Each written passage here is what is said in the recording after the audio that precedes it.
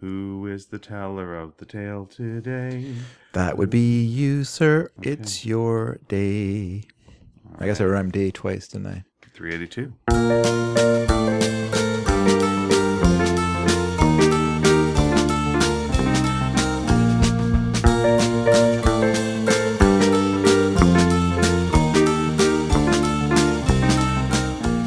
Hi, everybody. Welcome to Sneaky Dragon. I'm Ian Boothby. And I'm David Dedrick. And this is episode something, Look. 382. 382. You know what? They know. What? Let's be honest. They know. They know. They're looking at their computer or their phone. Mm-hmm. It's right there. They know. Yeah. And what difference would it make? To be honest, like if they look and we're like, "What is this? 380?" Well, I'm not going to listen to this. That's too. It's too.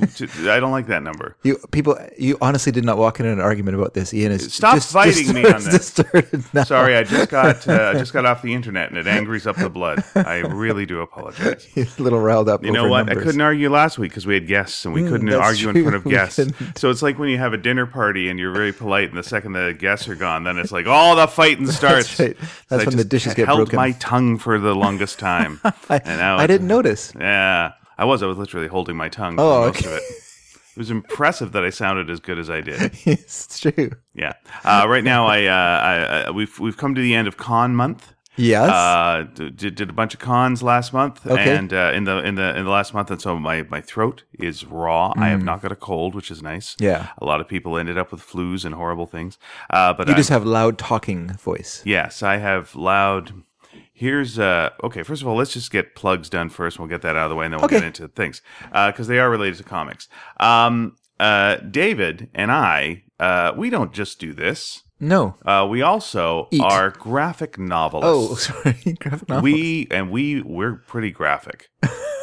And novel. Now that I say, and novel. Yeah. We're very novel with our graphicness. Yeah. Now that I say that, I realize I'm talking about a children's book and probably wasn't the best start to this pitch. Ignore everything that you've heard so far. Starting fresh. Hi, I'm Ian. Do you like books for kids? Do you like to read them as well? Why don't you? You should. And if they're a graphic novel, even better. We got one called Sparks. It's about two cats that dress up like a dog and they save the world from an evil alien baby. It was bestseller in Canada for many, many months and now is available also in French. So it's Sparks in English. It's Zap in French. En français. Which I didn't think was going to be actually selling in bookstores here in the British Columbia area, but by gosh, it is. It's there. Yeah. So that's nice. And it is drawn by Nina Matsumoto. David colors it, and I write it. We're currently working on the second book, and I'm currently working on the third book. So holy moly, that's a lot of books. But people like it, so why not check it out? And if you do, that works out good for us. So please do. Also, if you're a little bit, you want something a little older, you got it. No problem. All right, just shut up. Let me tell you about it. I got a thing called Exorcisters. It's about two sisters. If you sell your soul to the devil accidentally, as we've all done in our youth, they will get it back for you. And there's twists and turns and family dynamics and mythology and beautiful art from Giselle Legacy. And that is coming out in trade paperback at the end of April, but hey, if you want to get it in singles, why not? Comic book style. Go to your local comic store, and they will probably have that. So those are our general plugs. The other plug is for our spin-off, standalone sidecast. Our rival podcast that you have made. That's right. Rival podcast. And why don't you tell us a little bit about that? Well, everyone, just this morning, late in the morning. Or was it yesterday? Suddenly without warning. I can't. If you don't go to bed. Yes. And something happens at 1. Yeah. Is it still Wednesday or would it be Thursday morning? Well, I go to bed probably about 4 a.m. So I still consider it the day before. So you still can. So if you go to bed at 4 in the morning on Thursday. Yes. You consider it Wednesday still? I do, because I'm still doing Wednesday business. Yeah. Okay. So it came out on Wednesday. The show came out on Wednesday. Don't just ignore the date of when it actually dropped. It drops. You could be another place in the world, so it could be a very different time. That's true. You're just talking your own. You're being timist, is what you are. You're a chronophobic. I wouldn't say phobic. I'm chronopicky. I think I'm scared of time. I'll say I'm chronophobic. Sure. Scared of time? Yeah, because the future, therein lies death. Scary. Good things too, but also death. That's where death lives. It's over there. in the future. It is in the future, but Yeah. there's lots of good things in the future as well. So George Jetson is dancing on our graves. don't avoid the future. And also Futurama is dancing on our graves, which is celebrating its 20th anniversary as Yeah. of today while we're recording this. That's crazy. Yeah, it's crazy, but I made some money off it, so I feel okay. Anyway, back to your podcast. Yes, so Sneaky Dragon Listening Party, the newest episode dropped last night on Wednesday night. Haha.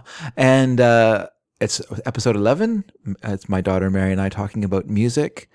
And we played lots of, I think, really great songs this episode. I was quite happy with the choices of songs for this. I'm always happy with the choice. What am I saying? I choose a song, so of course I'm happy with the choices.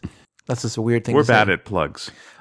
We what? I we really get about need- halfway through our plugs and then immediately go, well, we did that completely wrong.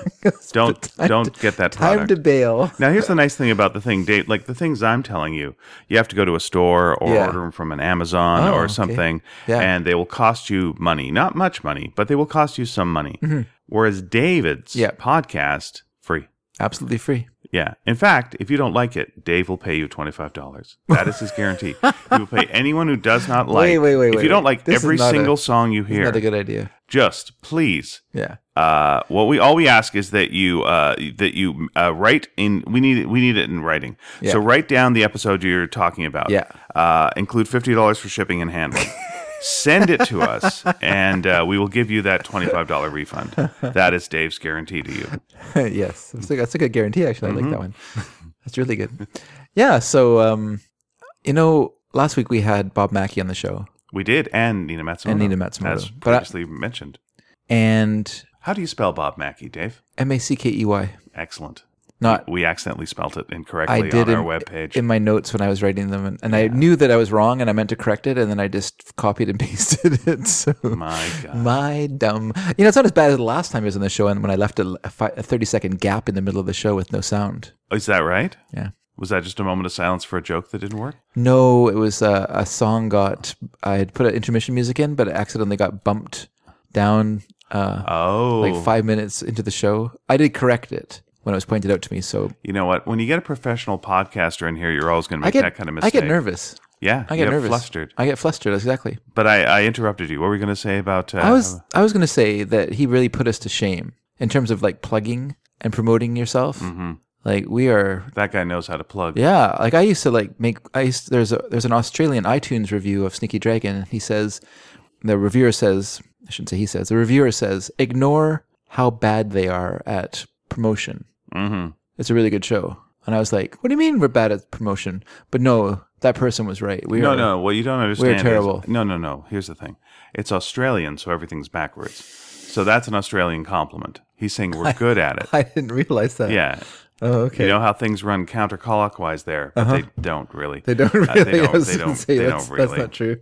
By the way, I saw... You're screwing screws the wrong way there. Yeah, Bob's partner on the Simpsons, Talking Simpsons, Henry. he retweeted a original ending to the Simpsons Australian episode where they end up actually destroying Australia. Oh. Yeah, and I know that shocks you so much. It made a noise I happen. mean, yeah, that was my eyeballs going back and forth in my head. Yeah, they boop, boop. Homer is barbecuing and throws a match into a natural gas pipe, and it blows up everything in Australia. I guess causing the deaths of everyone in Australia except for them. So it's a much darker ending than the original one.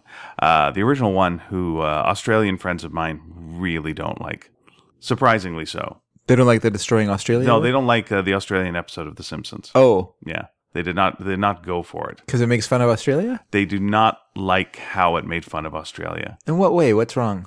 They're very defensive about kangaroos. I think people make fun of Australia and they don't like. I don't know. It feels like maybe if it feels the cheap. big guy making fun of the littler guy. Well, I think, you know what? I can see that. Like, I don't like if people make fun of Canada, like, because we say A. Because I feel like we don't really say A. Like, if you listen to the show, That feels a bit old. it's not really that bit. old. It's not accurate. I mean, it's regionally accurate, but it's not nationally accurate.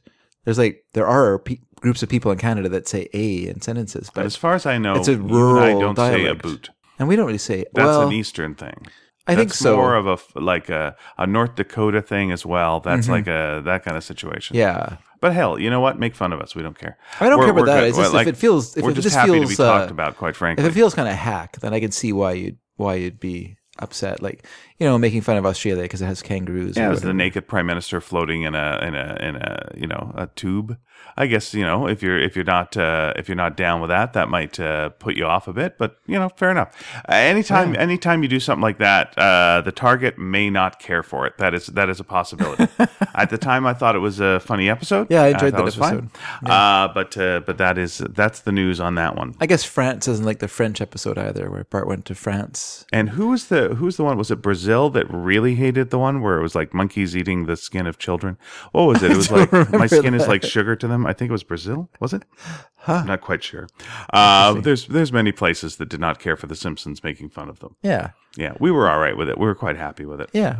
We're just like, we're like, thanks for noticing. We're like Eeyore. Yeah. Canada's like a giant nation of Eeyore. The first time in any capacity they went to Canada, I wrote the story with James Lloyd for the comic book. Yeah. And Canada liked it so much, we did like a tour, like a press tour about right, I it. remember It was that. ridiculous. We were like all Yeah. over Canadian media. We were all CBC News. Yeah. It was bananas. Like I said, thanks for noticing. Yeah. Also, slow news day back then. Back then, there was no news, and so that's fine. They want that kind Feels of story. like every day is a slow news day.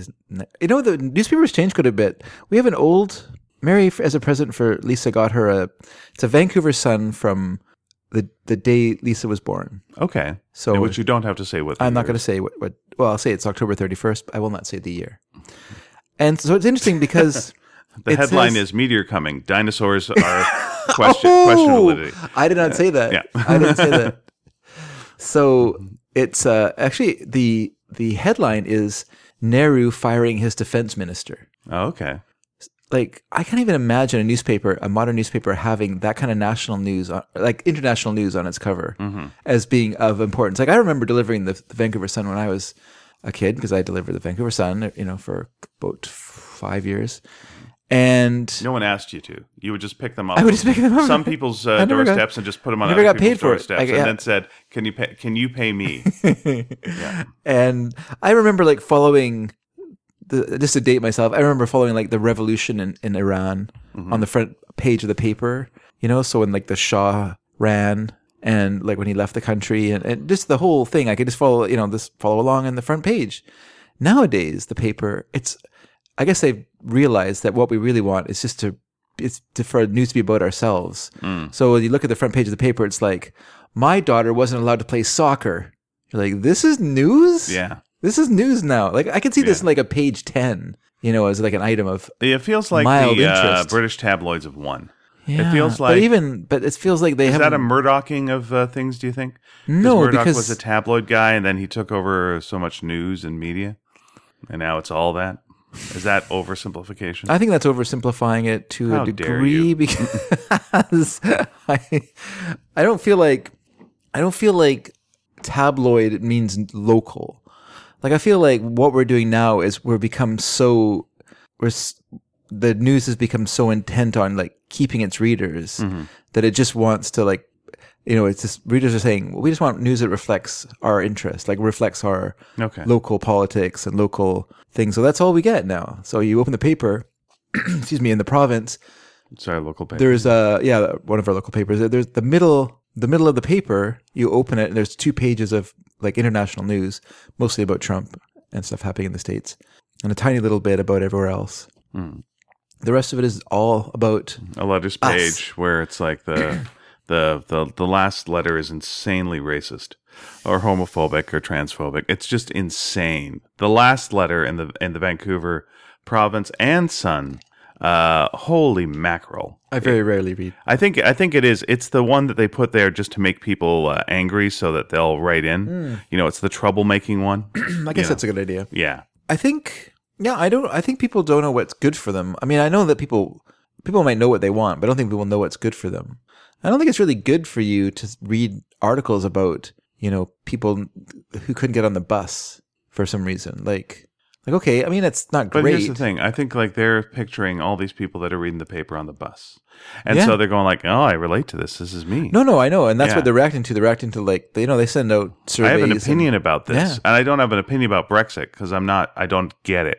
It's like, well, just don't do it. Well, It sounds dumb. you Don't don't- do it. No one likes it. Don't Yeah. do it. But people don't get it because no one's talking about it in any kind of Unless you're concrete John way. Oliver, and then you kind of break it down. You go, oh, I kind of get it.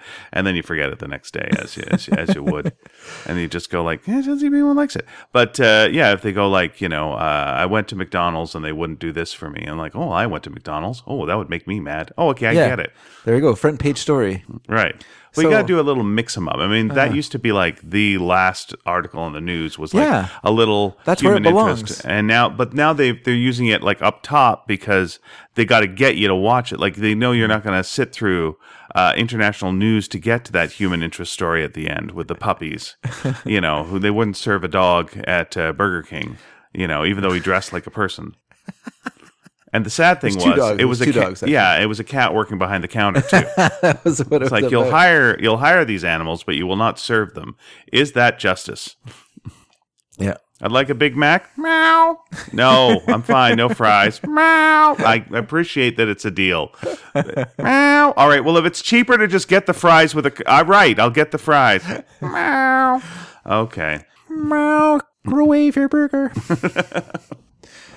That's the shocking thing to me about Burger King. What's that? It takes so long to get your food, and then they microwave your burger. Yeah, that's why I stopped ordering the chicken sandwiches there because they microwave the lettuce, and it's just like, what are you doing? What the hell are you doing? Microwave the burger, then put the lettuce on afterwards. How Yeah. hard is that? That's how you do it. I thought it was flame broiled, not radioactive. Don't they flame broil? Is it all just microwave? Well, I guess Isn't they there flame broil flame- it, and Yeah. then later on they microwave it, I guess. Okay, I don't It know sits how around the- for a while. I have I no don't know idea. how I've the just seen the system microwave works. burgers there, and I'm like, Yeah. this is crazy. Yeah, you're not wrong. But you find Burger King takes a long time. Yeah. Okay. It's You the know who longest. takes a very long time? There's It a has to be a fast food place. yeah. Okay. There's an A&W by our place here. Okay. And you just get out War and Peace and just like wait. Just forget it. And more so, Yeah. if you go in to order, Yeah. oh, just completely forget it. Just set up a bed. We'll wake you when it's time. It's ridiculous because there's usually like one person working the whole thing, working the drive-through, working the front counter, working everything. It's just crazy. that's terrible. I mean, A&W takes a long time regardless, but like, it's just the longest time. You just go in there and just go, just relax, just relax. Don't even the fast part of fast food. Just get it out of here. Just forget it. I find A&W kind of expensive. It is, yeah. But it's got no hormones. But I think nothing has hormones anymore in fast food. I don't think they're allowed to have hormones. Not in Canadian beef. Yeah, that's You're always not weird when they put chicken. that into an ad. Just go, we've got no hormones. Legally, you can't. Yeah. I know it's weird. That's right. It's like boasting about, what I've never murdered anyone. Look Yeah. at me, everyone. Not a murderer. Yeah, Okay. that's right. Good for you. We clean our bathrooms. All right, fair enough. That's all right. That seems to be expected. I don't know why you're boasting about it. But there is this cat working behind the counter. I thought you worked at McDonald's. Yeah, and technically the cat worked at Burger King in the beginning of the scenario. The cat can't keep a job, frankly. I'll have a big meow. Big Mac and Yeah, cat talk. I can't think of any other ones. Quarter dog pounder. There you go. What? A quarter dog pound? What does that mean? Well, 'cause dog pound. Yeah, there you are. Sorry. See? I got it. You see, it took a little while. Why don't you go to A&W, relax, think about the joke for a while. You'll have lots of time. Lots of and time. you'll be okay. They do have good onion rings at A&W, though. They really do. That is why I go. I go for the onion rings. Okay. And they also got the Beyond Meat burger there, which I also quite like. Okay. Yeah. Though the Beyond Meat sausage patty, get lost. Get the hell out of here. Not as good? Just go away. Just get out of here. Yeah. Yeah. I had one of those before one of the con trips, and it was just like, I was tasting it days later. Just, no, thank you. So you did a lot of cons. Yeah. We did a lot of cons. We did Vancouver. We did Vancouver cons. We did Seattle. We did. We just came back from Victoria, which was nice. How was Victoria? Because when we talked about it, I don't think we talked about it on air, and I don't want to offend Victorian people. But Victoria being the capital city in British Columbia, and so it's Capital City Con. when you said you're going to spend 3 days in Victoria, we were like, good luck. a little too long. It felt like. Yeah, that's right. It feels like I too feel long. like a it might have con. been a little bit too long. Was it too long though? Maybe for the con. I mean, they had a nice amount of people. Sounded like there. you had decent sales. You sold out of your. Yeah, I stuff. did sell out of what I had, which was great. That was basically I'm getting rid of the Simpsons and Futurama books. I'm going to try and just be selling in the future Sparks and Exorcisters things. So, is that right? I'm trying to just get rid of what we've got and kind of clear out that. Is that a good idea? Why is that? To get rid of your. Yeah, it's time to move on. Okay. Yeah, because Bungo. You don't want a Comics- crutch anymore. No, well, it's Crutch. I mean, Crutch was like 19 years of work. I mean, I worked. No, there, but I just But mean- yes, yeah. that's right. I wasn't putting down your work. Well, I wasn't calling it a like crutch. we were, so go fuck yourself. No, it's fine. Meow. No, I want to just kind of concentrate on stuff that I make now, if I can. Yeah. And it is easy to just like have the Simpson stuff there because it does sell. So it is kind of you're right. You're not a million miles off like saying crutch. It's just like taking that out to focus on other things. Yeah. And yeah, but people do like it, and that was nice. It was an interesting con. It was a little bit of an odd con. Pia was with me, and normally she does commissions, but that's kind of a culture that they don't have there yet. Oh, okay. Which is like getting artists to draw original stuff for you. Yeah. They don't. No one's really done that. So they were trying to like kind of push that. There was a lot of artists that were there that was a similar situation. They're a little behind the times there. It wasn't an accident that I called them Victorian people. There's a little bit, yeah. It feels like it's Fan Expo a long time ago.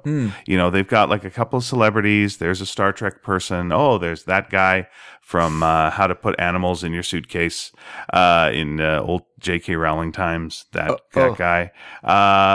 You know, how to collect them. Put them in a box. Keep your animals together. He was in the movie. The Crimes of Johnny Depp. He was. Yeah. Well, what is it called? Fabulous Creatures and Where to Find Them? Sure, there you go. Fantastic Creatures. And Where to Yeah, Find Them. you know, if you want to say the real name, yeah, instead of the semi-funny name I was making up, yeah. Well, no, I'm just trying to figure out But who he's it was. the best friend. Okay. He's the pal. The big He was guy. Yeah, he's with the guy who mustache. was also in Balls of Fury. He was also in many other things. He was on some Star Wars fan movie, like Fanboys or something like that. I think it was. He's done a lot of stuff. Okay. But you've seen the movie, have you? Or I either of them? have seen. Yeah, he's the guy with the mustache. Fantastic Crimes of Johnny Depp. Yeah, there you go. So he's there, and they're all swell, and they're all fine. His biggest crime, Yeah. taking over from Colin Farrell. Ah, That was the big crime to me in that movie. could have been worse. Could have had Booker. Wow. Well, yeah. Richard Greco? Yes. Oh. Damn right's Richard Greco. Okay, it's trying to remember. Hey, it's a guy who's better looking than Johnny Depp. Let's see how long that's going to last, and we're done. But yeah, it was the nice thing was it was a lot of costumes, and so that was great. Okay, There was a that's lot good. of families, That's and fun. that was very, very sweet. Yeah. But yeah, it wasn't a lot of commissions, which is a little bit of a drag for artists because that's how they kind of make majority of their money. And there was and I'm saying this in the most delicate way I can. There was a lot of people there that there was something going on. So it was like whether they were on the spectrum or something was going on. Okay. So there's something going on. So every time, you meet with somebody, you got to really assess the situation really fast Okay. and go like, okay, and then try to give whatever they need and do Yeah, whatever yeah. they need. But there was like, quite a few people that wanted to just like be there and talk to you for an hour, Yes. or some such. That will give me a headache. Yeah, there's a little bit of that, and Too so much. it's Too much. fine. I'm there to talk to people, and that's absolutely fine, and I can do that, and I understand that. And there's always a bit of that at cons. That's always going to be the case. Yeah. And as someone who probably is himself, what am I judgy? But yeah, there was a lot of that. Yeah. So it was by the end of it was like this was a lot of work. This is a bit of work, but it still was a good time. But it's nice to be home and back to writing and making things right now because we're a little bit behind on that. So that's where we are at. Right. Though the nice thing, going back to what we were talking about a couple of weeks ago of fun with taxes. Yes. We got through the first month of oh my gosh, we got to pay a lot of stuff, and the con stuff helped. Oh, that's good. I'm And glad. so we've gotten through the end of the month. We've Yeah. paid all the tax stuff that we need to pay for this month. We paid the rent for this month. We paid all the bills for this month. So we've gotten to this month, and knock on wood, here we go. Yeah. Starting the next month. So we're more cons. moving on that. Yeah. No, we're not doing more cons. We're doing a lot of work here that we're then sending off to things. Are we doing VanCaf this year? Yes. Okay. Yeah. You're being advertised already. So I yes, am? Yes. Okay. Yeah. Your picture is online right now. So, Oh, yes. I didn't realize. They've used a picture from our signing at the kids' book signing nice. last year. Yeah. Cool. So, yeah, you'll be at the Team Sparks table. Nice. And we'll also be sitting next to my wife, Pia. So that'll be nice as well. I was talking to them because I was a little bit like, I don't know if we want to just be in the kids area, because I was a little talk of that, because I do also want to sell the Exorcist stuff. Yeah. Okay. And I want to be next to Pia, and she does adult stuff. So, but yeah, they've said that it's all going to work out. So you'll find us there at VanCaf. Yeah. A couple of months doing that. Yeah, and I am looking forward to that. Come and say hi. Please do. Get Dave to color something for you. Bring your coloring book. He will color the whole page for you. I'll call. Yes. Thanks for that. Bring one of those old-timey doodle art Yes. posters. Bring the butterfly one. Yeah, and then as they gave you 5 of those colored markers, and like, well, these will last. Oh yes. This is really good You for got coloring a 10th of this thing. one corner done, and it slowly gets more and more faded. The Yeah, colors slowly as fade you out. keep licking the marker as much as you can to try to get it to keep going. Oh, that was great. And of course, would your parents they buy you like replacement felts for it to finish it? What are you, crazy? No, why would they? Why What, would you don't have crayons? Although What are you, really, the king of France? really, it would have been more pleasant to do that with pencil crayons. Ah. Because I think the felts that they gave for those were just too bright and not very pleasant. Like in a way, it kind of ruined the art. Like adding all this kind of like really. I kind of get the bright. feeling you're supposed to put them up in your room and look at them when you're high. It feels like it's that kind of hippie-ish thing of like get it Sure. on the wall and then like go, oh, the colors. They were pretty trippy. Yeah, I think that was the idea. I just thought that was the style of the time. It was kind It certainly was. of trippy. Yeah, and the style of the times for markers was dry up fast, Well, real fast. well, I don't think Doodle Art spent a lot of money on their felts. Does doodle art still exist? You know what? That's a good question. It is an excellent question. I mean, Let me there look it are. up. I don't know because now the rage nowadays are like adult coloring books, or at least they were the last year's rage. Doesn't it seem like this would be the time for doodle art to just like Sure, come out? come on and back. shine? Come on back. Let's just take a look and see if doodle art is around. While I'm doing this, we have taken to doing questions of the week. Why? We said we would never do segments, and then we started doing segments because you know what? We're goddamn hypocrites. And last week's question of the week was, what cartoon or comic strip Yeah. influenced you? And you know what? We did not say what our own were. No, we didn't. Normally we do. Do you Normally have- do you because, have, but we had guests on the show. We didn't want to make them wait any longer to eat. Oh, by the way, Yes. yes, doodle art. By the way, let's just say this: not only is doodle art still around, Yeah. they're now less expensive, and they've lowered their prices and made doodle art 100% Canadian made by removing the markers. Wait for it. Now you can pay less and you can color using markers or, hey Dave, colored pencils of your own choice. You were so Colored on the pencils. money. I thought they said they were Canadian. Why are they using the word colored pencils when we know that they're called They're pencil saying crayons? colored with a U. I guess it's close, but they're pencil crayons. Is Yeah. the real name for them. Get out your Everyone- Laurentians and Everyone go to knows town. my Laurentians. Laurentians had the best packaging. The little house in the snow. Yeah, the murder cabin. It's not a murder cabin. Yeah, that's where that family was killed by all the colored pencils. That's why they got killed was for calling them colored pencils rather Yeah, than that's pencil true. crayons. Yeah, they made that classic Canadian mistake. We'll Yes. take a lot of stuff, but we will thought not they were take that. Canadian, and then it's kind of like that scene in Glorious Bastards where the spy holds up the wrong fingers when he's ordering drinks. Ah, See, you give away the fact that you're not Canadian when you don't say pencil crayons. and then he realizes he's in an alternate universe where Hitler can be killed. And like, oh wait, it's all different now. It's too late. He's Neat. dead anyway. Yeah, I wonder what things are like in the future, like when we're alive now. Yeah, what's it about? Maybe the future is the future that you see in like later, like a Pulp Fiction movie or something. Because no one ever like goes, hey, remember how World War II ended? That was weird, right? No one ever brings that up. No, they don't. Nope. Be odd if they did. It would be. So what was a comic strip that influenced you? Oh, I think it's pretty obvious. Oh, okay. Marmaduke? Heathcliff. Obviously Peanuts. Yeah. Yeah. Peanuts was a huge Yeah, one. I'm going to go for that one as well. And the second biggest would be BC, which for some reason I discovered as a kid and had a lot of paperbacks of the BC comics. And I thought they were very, very good, like very funny as a kid. They seemed to speak to me, to little me, because they had a sort of patina of intellectualism to them. That they weren't dumb. They weren't dumb strips. They made fun of things in a clever way.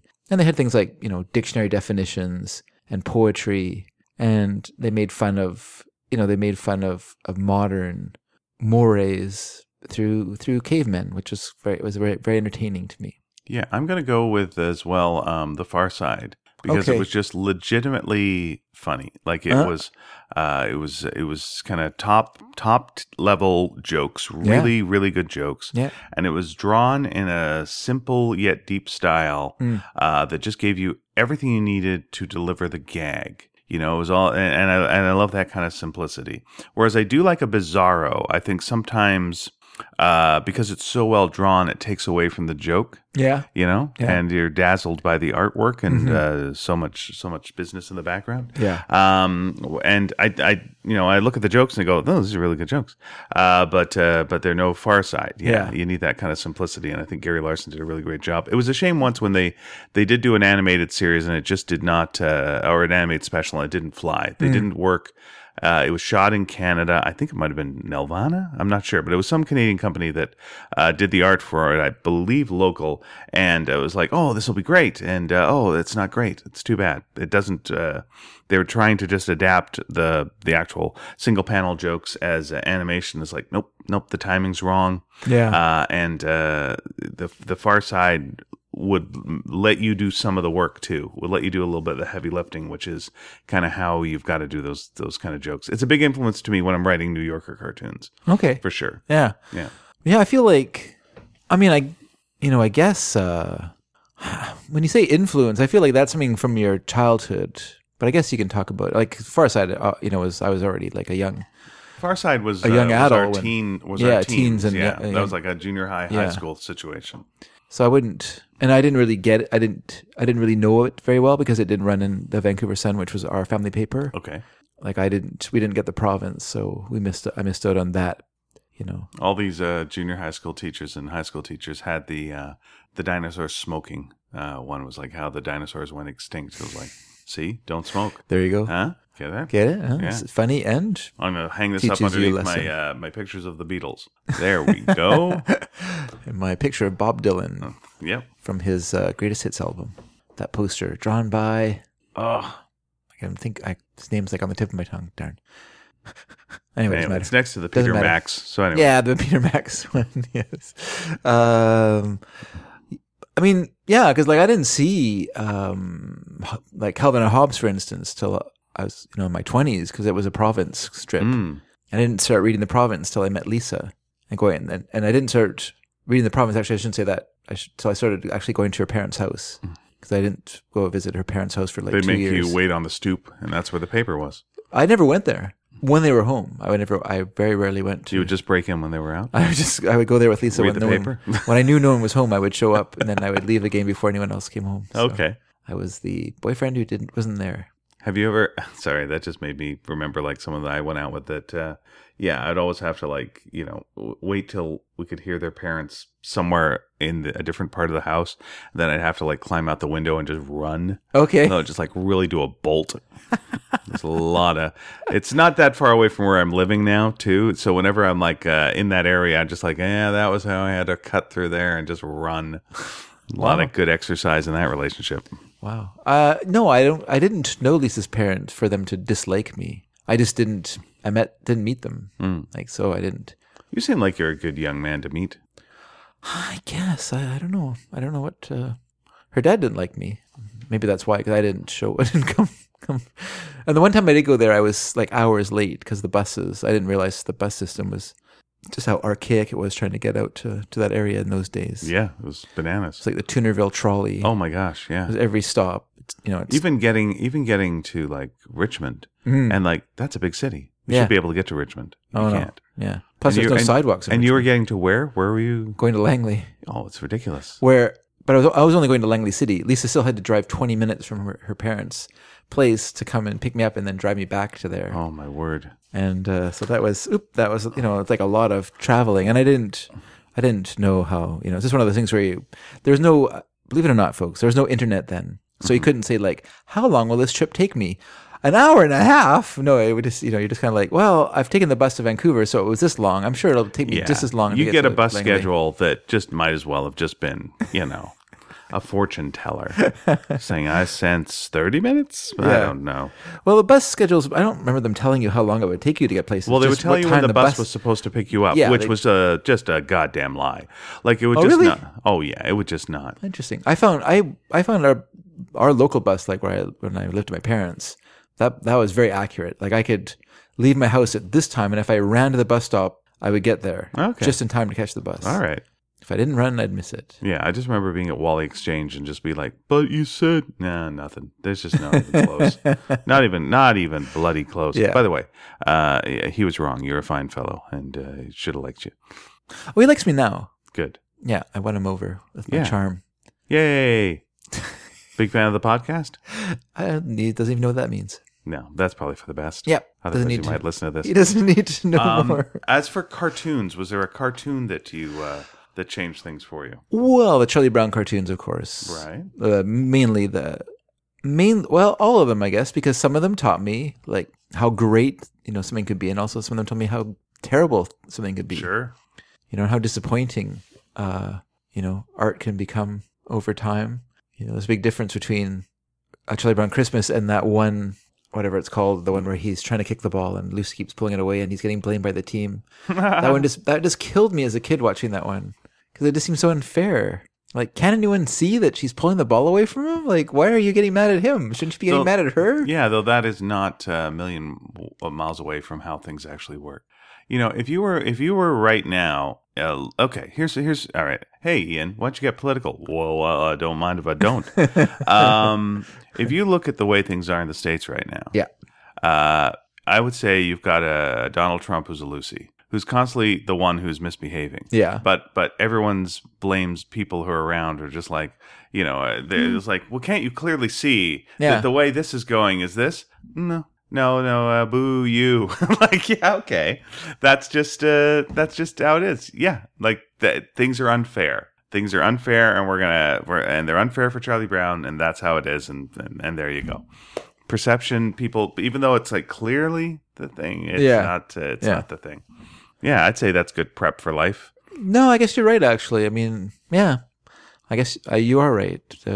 Charlie Brown is an underdog. And if there's one thing that Charlie Brown has taught us, or the Peanuts has taught us, is that we don't actually like underdogs very much. We only like underdogs if they succeed, but they succeed against us. We're what's stopping them. We're what make them underdogs, and we're the ones who are preventing them from succeeding. Interesting. And the only way we respect them is if they beat us, all of us, and succeed against our own, against whatever we're doing, all the blocks and things we put in front of them. Slings and arrows of outrageous fortune. Yeah, all of it. But we don't really like underdogs. And we don't really like Because the underdogs- character underdog either. Let's be honest. Does anyone here really like the character underdog? I can remember liking it. Do you, though? Yeah. Would you watch it? Hey, I've got a free underdog DVD. Do you want it? You don't want it. So fuck off. Yeah. You don't like underdog. No one likes underdog. No, Okay, that's go true. ahead. That's why I have underdog deodorant. The What? underarm deodorant. Anyway, sorry I had to explain it. It's so yeah. dumb. I still don't quite It's get it, so but all dumb. right. It's so dumb. Anyway, yeah, I just like we don't like underdogs because they're the challenge to the status quo, and what we hold on to most dearly is the status quo. I think we're worried about being the underdog. So, like, And it could be that too, If, but yeah. if we're in favor of the underdog, they might drag us down, and we might be the underdog. And then, oh Yeah. my gosh, Then we join the out group when we don't want to be in the out group. We want to be in the in group, And you can see that, like, for instance, at work, you can see people there who bully because it keeps them from being the out person. Yeah, it's safe. If you bully someone, if you make someone else the victim of bullying, they're the out person, and you are the in person. You hope, Obviously, it can backfire if you choose the wrong person to bully. But I don't think we're all that fond of underdogs. We like an underdog story, but we don't want the actual. This is something whenever, again, I look at like the American news and you see these very jockey anchors and they're talking about Trump. And I want to just say to them, you weren't bullied. Yeah. You were the jock. Yeah. You're showing me you doing, and there is a guy who does like push-ups, but like standing on his head and just does these push-ups and like, well, you don't get this. This is a news anchor who does this? This is a news anchor, yeah. You don't remember being in school and seeing the bully doing something really cruel, and then a large group of people behind him laughing and like slapping his back and like it, and just like, what were you guys what do you like about that he's hurting somebody? You're laughing. What's the funny part of that? It's weird. Yeah. What's the funniness? But like, you're all part of this group and you love the energy of you're part of this winning group, even though the person who's like your main guy, by the way, is going to turn on you in a heartbeat. Like the second you do anything half wrong or say the wrong thing, you're now going to be a victim. There's a danger in being in this group. But yeah, if you're the person who was like pushed into the locker, you get it. And, I got to stop this guy. But if you're the jock who's walking by just going, and you're immune to this, you're just going like, I guess it's just something to talk about or report on or whatever. And that's what it feels like, when I see these guys like, you don't get it. You're too good looking. You're too good looking. You don't get it. You don't get it. Find me a nice nerd. Hey, John Oliver's talking. He gets it. This guy gets it. Okay, go for it. Here we go. Heads up. Here we are. Stephen Colbert. Yeah, you were a nerd. You were a big, Tolkien fan. I get it. Yep. And also he's a guy who suffered tragedy in the past and he gets it. Like he gets empathy. He gets that kind of thing. Yeah. Yeah. But jocks be gone. This is a weird one because obviously like the Peanuts specials for sure were a huge thing with me. But I used to like when I was growing up, I liked Battle of the Planets. That was like that's good. And not interpretation, but adaptation of Gatchaman, Science Ninja Force Gatchaman, I think. And it was good. It was better than it should have been. But then we got lent, and I think you watched them with me, the show called Robotech. I watched quite a few. Right. And we got kind of addicted to it. We were watching a whole bunch in a row. It was one of the first shows that I ever kind of like had to binge and like would have cliffhangers that you were like, well, I got to see where this is going.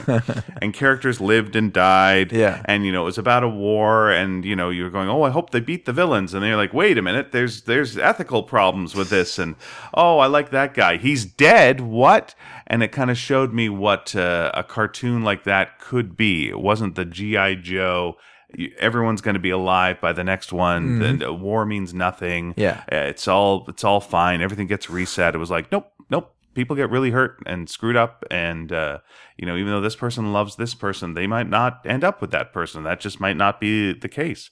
It was a lot deeper as a cartoon than anything I'd seen before, and it was that was a big influence to me with like storytelling. And I was like, oh, okay, you can take a structure of a big sci-fi background and actually have more depth to it than I expected. So I ran into that at I think the right time in life. For me, I think a big influence in terms of cartoons were Bugs Bunny cartoons. Sure. They really were a big part of. It's hard to say. Like it's really a chicken and egg argument, though, isn't it? Like, so it's a Foghorn Leghorn situation. It's a real Foghorn Leghorn. No, I just mean, that didn't age that well? Foghorn Leghorn for the most part. No, but it's fun. You know what's weird about Foghorn Leghorn? That it's a parody of Senator Claghorn. It's not even a parody. It's a absolute rip-off. Like direct lift. It's a direct rip-off of a Fred Allen character. Yeah. It seems weird. Like, did they pay Fred Allen for this character that they took? Doesn't it seem strange to you that you just would take a character from a radio show and just like transport it whole into that? I mean, yes, it's now a chicken and not a senator, but it's still using the voice. Mm-hmm. I wonder if it was the same actor. No, it was Blank who did it, wasn't it? That's weird. It's very strange to me. I know I was going to say it's kind of a chicken egg because did you like Bugs Bunny because it tickled your already existing funny bone? You know what I mean? It didn't really influence you. It just answered what you needed. you were looking It for was that. always around. It was there. So I don't know what the point where it would have like I liked it before I knew what it was. Yeah. And I knew them then by so well that I didn't really laugh, with the exception of sometimes if there was a brand new one that I'd never seen. Yeah. Like the Dover Boys, which wasn't a Bugs Bunny one, but that was just a really good Chuck Jones one that I think is one of the funniest cartoons ever. Or Duck Amuck also made me laugh quite a bit. Sure. But for the most part, it was just like it was the comfort of like this familiarity and seeing these characters. Yeah, I can still remember the shock of the end of Duck Amuck. Like I can still remember like watching it and being shocked at it. And one I remember is where Bugs Bunny gets angry at this like it's like a low amount of money you could get paid for a rabbit. And he just goes on this rampage and closes the Grand Canyon and does all this stuff. And I love that one. Was that the one where he cut off Florida? I think so, yeah. So Florida off? Yeah, I think so. It's been a while since I watched it. I just remember liking it so much. Rabbits are harmless. Because harmless. That's right, yeah. Yeah, I'll show you. It was one that I hadn't seen before. And that's just that kind of, where you're just like, whoa, I haven't seen this one. This is great. That's a great feeling. But it's interesting. Like, did I like Charlie Brown because it reflected my own sort of feeling of outsiderness as a kid? And it just echoed that to me in a comforting way that it made me not alone in these feelings, like loneliness and stuff like that. I still love, like, people are always like look at me like I'm an insane person when I say, oh, my favorite time of year is fall, because I love when there's no leaves on the trees and it's just like gray days and it's maybe raining and it's just bare trees, and I just love that feeling. I love that melancholy feeling that it gives you. Yeah. Partly because it reminds me of Charlie Brown. Sure. That feeling is part of what I associate with Charlie Brown, which is weird. Well, you look at like Charlie Brown Christmas, and the first song is a very sad song. Like with the kids skating around, it's not like we're having a great time and everything's fantastic. It's like, nope, just da da da da da, and then the first thing is like, I'm depressed. It's like, what? Kids are depressed at Christmas? Yeah, that is the opposite of like any Christmas special you would see. It's like, it's great, it's Christmas. I'm really depressed. I don't know what I'm doing. What's it all about? I don't know. And as a kid, there's a lot of you that's like sad times, so you do relate to it. But they also had really good stories too, for the most part. Yeah, especially when you got to the movies and like A Boy Named Charlie Brown, or even Bon Voyage, Charlie Brown and Don't Come Back. Really, they're good. They're good stories. Yeah, and they never felt like they were talking down to you, which as a kid was great. That's also really good. Yeah, that's right. To read something that's relatable but also relates to you is so perfect. It's and hard to find. You're right. Yeah, I mean, again, when I'm writing, something like Sparks, or even was writing Simpsons of Futurama, it was like, even though technically it's kind of all, for kids, like no, it's all ages. It's just got to be, you got to write it all ages, or kids will like sniff that out. And it's kind of, and it's I was thinking about that comic strip Zits in the paper. Like Zits isn't a comic strip I don't think a teenager would read and go, oh, I really relate to this. Because really, it's more about how an adult feels about teenagers. That's what it's really about. Aren't teenagers messy? Aren't their rooms a mess? Don't they eat a lot of pizza? Do they never stop texting each other? Yeah. But, all these sort of things like that, right? Whereas Luann is sort of different from that. Luann is in the world of Luann. It's not looking outside the world of at Luann, if you know what I mean, right? Yeah. Like, the humor is based in the characters. It's not based in, oh, aren't teenagers messy? Or, I mean, there's a little bit, especially in the Saturday ones, they're more kind of unrelated to the general storyline. Luann so you get more became kind its of own thing. Like, it became its own sort of weird thing. Yeah. Whereas Zits is still, you can see how they sold Zits, and it still is what it is. Yeah. Oh, yeah. And I'm not putting it down. But it's different. Same like Baby Blues. It's the same. Even though Baby Blues took some weird turns when they started having more babies, and there was a bit of surrealness to it. Well, now there's 15 of them. It just seems really strange. Gosh. But where Charlie Brown was different, because Charlie Brown was David's disturbed because there's a plane flying overhead. It was about kids, but the kids in it were smart. Yeah. And it isn't about how, aren't kids this, or kids are so da da da da. It's just no. These are here are their characters. Here's what they do. Yeah. And this is their lives. I wonder if it's strange for kids nowadays if they see a special and just go, "Where are the parents?" Because it is back in the day of free range children. Yeah. Where, well, there you're off having your own adventures. But like, there's never a parent going, you got to be in by this time, or no one's ever watching them. Yeah. We need a supervisor for this baseball game. Yeah. You guys just can't play baseball in a sand lot. We need a parent here to watch over this. We need two parents so they can fight over it and make it no fun at all for anyone. Yeah. No, I know. I remember, I'm sure I mentioned the show, but I'll mention it again. Watching, you lent me some Sesame Street, the first 5 episodes or something. Sure. And I was watching with the girls because I thought, oh, this would be kind of fun to watch. And it was fun. It wasn't like, I didn't watch it and go, oh my gosh, did I really like this? No, it was still like watchable. Mm-hmm. But there was a scene where there are these kids just playing in a construction site. Yeah. And they're like putting boards Follow across. the leader, yeah. Yeah, putting boards across sawhorses and walking up ramps and stuff like that and, playing around. And Mary literally turned to me and said, did kids actually play like this? I said, oh yeah, we played like that all the time when I was a kid. Like we would just go and roam around and, there was no, even when I grew up as a teenager behind our house, when we first moved into our area, it was entirely just kind of scrubby shrubland behind us. And then it started to develop and we would go play in the houses as they were being built. And there was never security guards. No. There was no one there, protecting the wood from getting stolen, which is, which nowadays, you just can't. Like Lisa went riding at Aldergrove Lake Park last week. Went horseback riding there, and so she took the trailer there and parked the truck. And there was a sign that said, "Just leave your car unlocked. Remove valuables and leave it unlocked, because otherwise they'll just get your windows broken." I'm obviously paraphrasing. It was less it was less of how I sound about it. But it was that was the advice: don't lock your windows. Don't lock your car because you just get broken windows. So what's the point? It's weird, right? Yeah. Like, what a world. This is what we have. Like, and she was going to go riding at 4th Avenue Trail, and she parked, and she was going to get out and get Harris out and stuff. And then this kind of car pulled up, and she said that these people obviously look like, sort of druggies, and they're just waiting there for her to leave and other cars to come, and then they'll just do their thing. So she said, forget it. She just drove away and went somewhere else. But yeah, what a... Yeah, I remember really clearly building a treehouse out of fence slats, but like very thin fence slats that in no way could really support you. And so we were like, you know what, this is a bit dangerous. And we were like quite high up in this tree. Yeah. And we're like, we got to do something to make this safer. And our thing of making this safer was we found a filthy mattress that was in the woods. And we just dragged it to the bottom of the tree. And there are springs sticking out. Like, it is just disgusting. But we're like, well, if we fall, this is going to break our fall. Yeah. No. That's right. It would just be... It would just be like, if tetanus can break your fall, yes, it would have been. You were going to fall into squalid teenage sex. Yeah, that's where you're heading. We did not have a good one, maybe they should have taught kids here's things to be safe. But I think we really needed more ideas of the laws of physics. There's a lot of things that I thought that would break my fall that in no way would break my fall.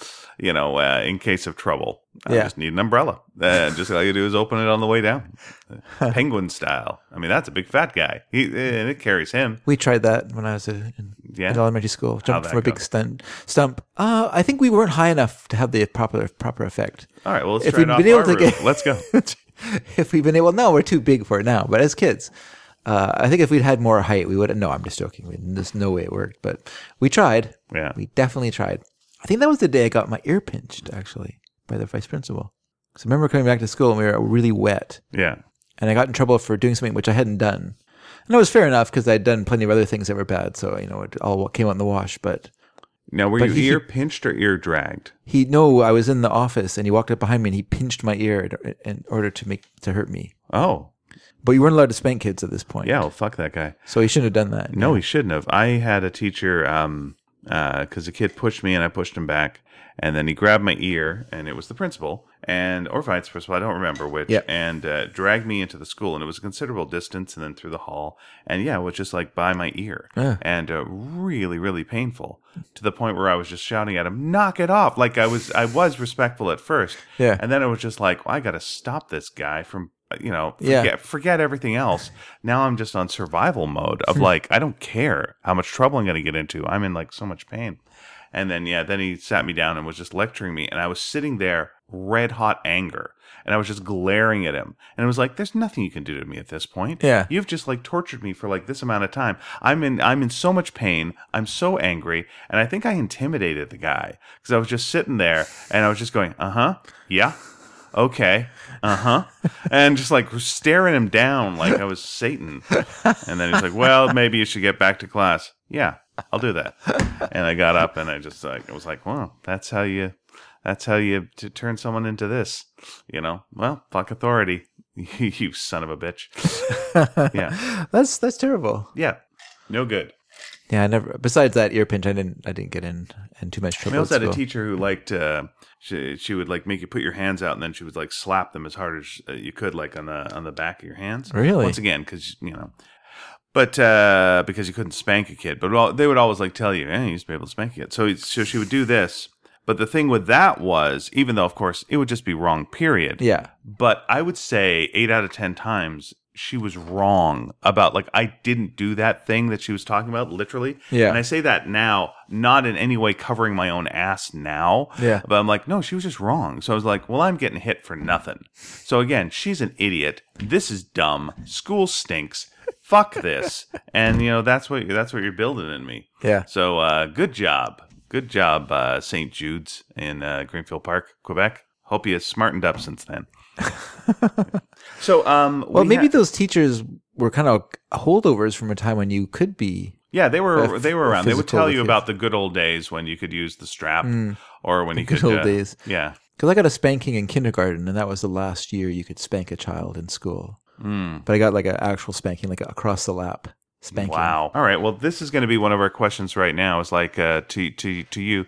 Was there ever the strap in your school? Were you around during strapping times or spanking times, or any of those times? So it must have been a private school if they're using. No, it was public schools. One of the last schools that did it. All right, you can get into the microphone. Because I just had to jump in on this. Closer. No, this is one of the last schools. It was a rural school, so they probably didn't get the memo until later or something. At least ignored it. Yeah, but all the kids were terrified of the strap. Wow. But then there were friends who would like go off the grounds to go smoking. And they said, well, if you get caught, there's a trick you can do if you get the strap. Is that you take one of your hairs from your head and you lick your hand and you stick the hair inside the crease of your palm, like in any one of these lines. Yeah. So it's invisible, so you can't see it. And then when they hit you, it immediately draws blood and they have to stop. Oh, You okay. can't do the full 10. Huh. And I remember that and going, this place is crazy. We were only there for a few months and I'm glad we left. Very good. Yeah. All right. Thank you. So that was Pia Guerra with the story of how to get out of a strapping. Yeah. There you go. So yeah, let us know if that was. And how about this? How about in school? What was the type of discipline that your school did? What was the standard punishment? Was it a detention thing? Was it a humiliation thing? What went on? So yeah, again, when I went to Catholic school, there was a lot of tugging and pulling, and they would grab your snow hood and they would drag you by that. There was a lot of that. So boo on all that. But yeah, let us know. But going back to last week's question, we had a letter, and Do you want me to read the email first? I would love you to. So this is from Greg. Hey, Greg. And Greg said to us, he said, Dear David and Ian, which is correct alphabetically. I like that. Yes. Dear David and Ian. Yes, absolutely. I grew up in the mid to late 60s, which allowed me to see the best of the older cartoons and the newer cartoons. Bugs Bunny and many of the related characters from the Looney Tunes universe, including Daffy Duck, Porky Pig, Foghorn Leghorn, etc. The animated show was vastly superior to the comic books. Well, no kidding. The comic books...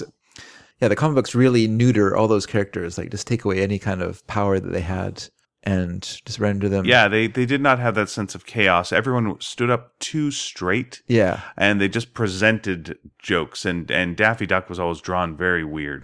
Yeah. And they became suburban characters. They weren't urban characters anymore. They had, Did they? And sometimes Bugs Bunny would have his niece and nephew with him, which was always like a problem. Yeah. So he shouldn't be babysitting. Why are you getting Bugs Bunny to babysit your kids? What are you thinking? That's insane. Yeah. Are you going to get Groucho Marx to babysit your kids? No.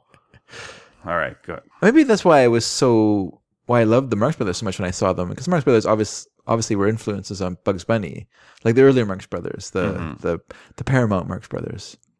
That kind of anarchy was obviously a big influence on the Warner Brothers cartoons. Let me ask you this: was there ever Marx Brothers where there was kids? The Marx Brothers. Oh wait, there in the big store. There was some kids in there. Yeah, but there really wasn't kids. It wasn't. No, there's I think in Night of the Opera on the boat, there's kids watching Chico play the piano. Right, they would do that, but you never had like you never had a Chaplin type thing where like he defended a child. They didn't interact with kids, right? Really. And definitely Groucho didn't have a niece and nephew with like the same glasses and mustaches that he had to like look after. Okay, it's my niece Grouchette and Grouchoni. So Gray goes on. He says the Flintstones. One thing that was influential was how many of the episodes dealt with then current celebrities who I didn't know a lot about since I was too young. I still remember Anne Margrock and The Wayouts and Rock Quarry and Hoagie Carmichael and etc. Yes. Now, here's my problem with Hoagie Carmichael. Am I missing a rock pun in that? Yeah. Wasn't his name Hoagie Carmichael? Like the songwriter performer, his name is just right. Hoagie Carmichael. Like, where's the... Yeah, where's the gag? Yeah. That's weird. Now you got me wondering about that. Yeah, Hoagie Carmichael is just the guy. Yeah. All right, so Hoagie Carmichael. So we're looking at Flintstones. Fair enough. And he's just Hoagie Carmichael. What the fuck, Flintstones? Get your act together, man. Now I gotta say, to be fair, I cannot Stony Carmichael. What would you call him? I don't know what the pun would be. And Hoagie Carmichael. There's not a lot in there. Carmichael. I don't know. That's tough. It is hard. Yeah. Those rock puns. How about, you know what? Sometimes you take them for granted. I got it.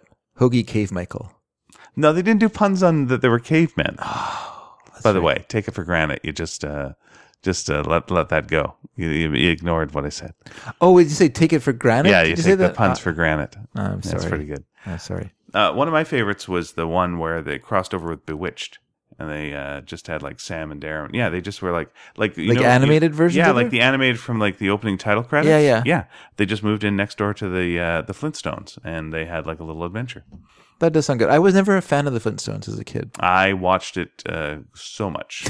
Once again, it wasn't condescending. Like it was a family. It was Stone Age family. From the town. A modern Stone Age family. Yeah, they were a page right out of history. Yeah. But they would, that is well established. They would have sitcom problems. It wouldn't be anything kid-like, which then later on when they had the Saturday morning version, it was like definitely kid-like, and it was meh to that. I think because I'm not a huge fan of the sitcom form, I didn't really enjoy it. Like even as a kid, I wasn't really a fan of it, which is weird because I did enjoy MASH and stuff like that. So I'm a hypocrite. Anyway, he also says, "No, this Hoagie Carmichael thing is really bugging me now." Anyway, go ahead. Mad, snappy answers to stupid questions. Sure. Does this count as a cartoon strip? Mm-hmm. Of course it does. I learned that people say stupid things. I also remember the comic offering multiple responses to each stupid question, thus teaching me that there is more than one way to frame your response. Sure. He also says, Peanuts. The cartoon was more influential than the TV special simply because I'd see the comic every day in the newspaper, while the specials only came on 2 or 3 times a year. Well, what about Arbor Day? Everything that is now considered cliche about Peanuts, for example, Lucy pulling away the football, Snoopy as World War I flying ace, Schroeder's piano, seemed fresh then. You're right. Doonesbury. Can't forget this one, with its brilliant combination of cultural and political satire. Yeah, I would read it, but the eyes disturbed me. Oh, really? Yeah. By the way, here's an interesting thing about the Peanuts now that I'm thinking about it. Mm-hmm. When Snoopy would do characters, like he would be like, it's the college student, Joe Cool. Joe Cool, yeah. But when he was the World War I flying ace, he would never name himself. Yeah. He would just be the World War I flying ace, generic. Yeah. Yeah, it's interesting. Yeah, never came up with a name for him. Probably better. Probably better that way. And it feels, well, Joe Cool, though, he's interacting with the other characters in the, whereas World War I'm confusing Joe Cool with Joe College. Oh, I'm sorry. There was also Joe College. Joe Cool was another character that hung around the school, I guess. But when he's the Vulture and stuff like that, those characters, or Buzzard, I should say, those characters interact with the cast of the cartoon. The World War I flying ace does not, or should not, interact with the cast of the cartoon. Except that he does with Marcy, because she was the lovely French girl who serves him root beer at the bar. Marcy, and it's weird because you wouldn't go like, Marcy? Yeah. What's she doing around? Yeah. She lives like one town over. But like when Snoopy's having his World War I adventures, Is it actually Mercy or? Yeah, is it's it, Marcy. okay. Yeah, Marcy's That's wrong. Marcy's the server at the bar that he goes to, where he drinks root beer and remembers the past and like mourns, and it gets a little dark actually. Now that I'm thinking about it, but Okay. yeah, that's good. So then he goes on to the Beatles weekly TV cartoon. Ah, I don't remember how much this initiated my love for the Beatles versus it simply complimenting what I was hearing on the radio. Kimba the White Lion. Okay. It's honorable mention. And then he says, thank you for a great show. Cheers, Greg. And then he says, P.S. He answers an older question here. He says, I like Seth Meyers the best among the latest crop of late night hosts. I would agree. He just seems to have the best writing, and a delivery that has the right balance of lightheartedness with an underlying incredulousness at what is going on in U.S. politics. Very good. Have you got time for me to list Snoopy's alter egos? Yes. Very good. Let's hear Snoopy's alter egos. This is actually really looking forward to this now. Okay. Well, his very first one he did. Yep. Very first. Okay. Was a shark. He impersonated a shark. Then it was a wolf. That's right, the shark. Yeah, rhinoceros. Wolf, yeah. Snake. He used to do snake in I the remember grass. snake, yeah. He would do an impression of Violet, where he would put his ears back and he put him in a bun and he would impersonate her. A ponytail, yeah. Yeah. Well, you don't think it's a bun that she's got? No, You she had think a she's got ponytail, yeah. Violet? Yeah. Also a pelican. That's right. He would do a pelican. Classic. Lucy. Yes. Yeah. That's great. They do a moose. Yes, with his ears, yep. Yeah. Beethoven. Right. Yeah. Mickey Mouse. Okay, once again, the ears. Yeah, that's a very funny one. Giraffe. Okay. Kangaroo. Alligator. Okay. Lion. Yep. Python. Once again, we're back to that. Elephant. Polar bear. A mule. Circus dog. Sea monster. Yeah. Penguin. Anteater. Bald eagle. Vulture. Tiger. Vulture. Goat. Bloodhound. Cow. Baby. Cricket. Mountain lion. TV antenna. Helicopter. Dracula. A dinosaur. Ship's captain. Rabbit. Gorilla. Lost calf. A salmon. A hood ornament. Hood ornament was pretty good. Chairman of the board. A fierce jungle ape. Shepherd. Gargoyle. Teddy bear. Weather vane. Sheep. Trapeze artist. Skateboard champion. And he was a skateboard champion in 1965. So let's... Wow. 'Cause that's even before the tennis pro. Sure thing. Bowling ace. Surfer. World famous French foreign legionnaire. Yes, that's right. So let's just say this. He was the legionnaire before he was the World War I flying ace. Yes. What year would you say the World War I flying ace shows up? Must have been 67. 2 years earlier? 65. Oh, Very 65. close. So, wow. But he also was a World War I army surgeon. He was the masked marvel. He was a piranha, leopard, secret agent, world famous hockey player, creature from the sea, school principal, world famous baseball manager, world famous golf pro, Easter bunny, captain of the rescue squad, famous hockey goalie, prairie dog, world famous astronaut. What year would that be? Got to be 69. You bet, and feeling fine.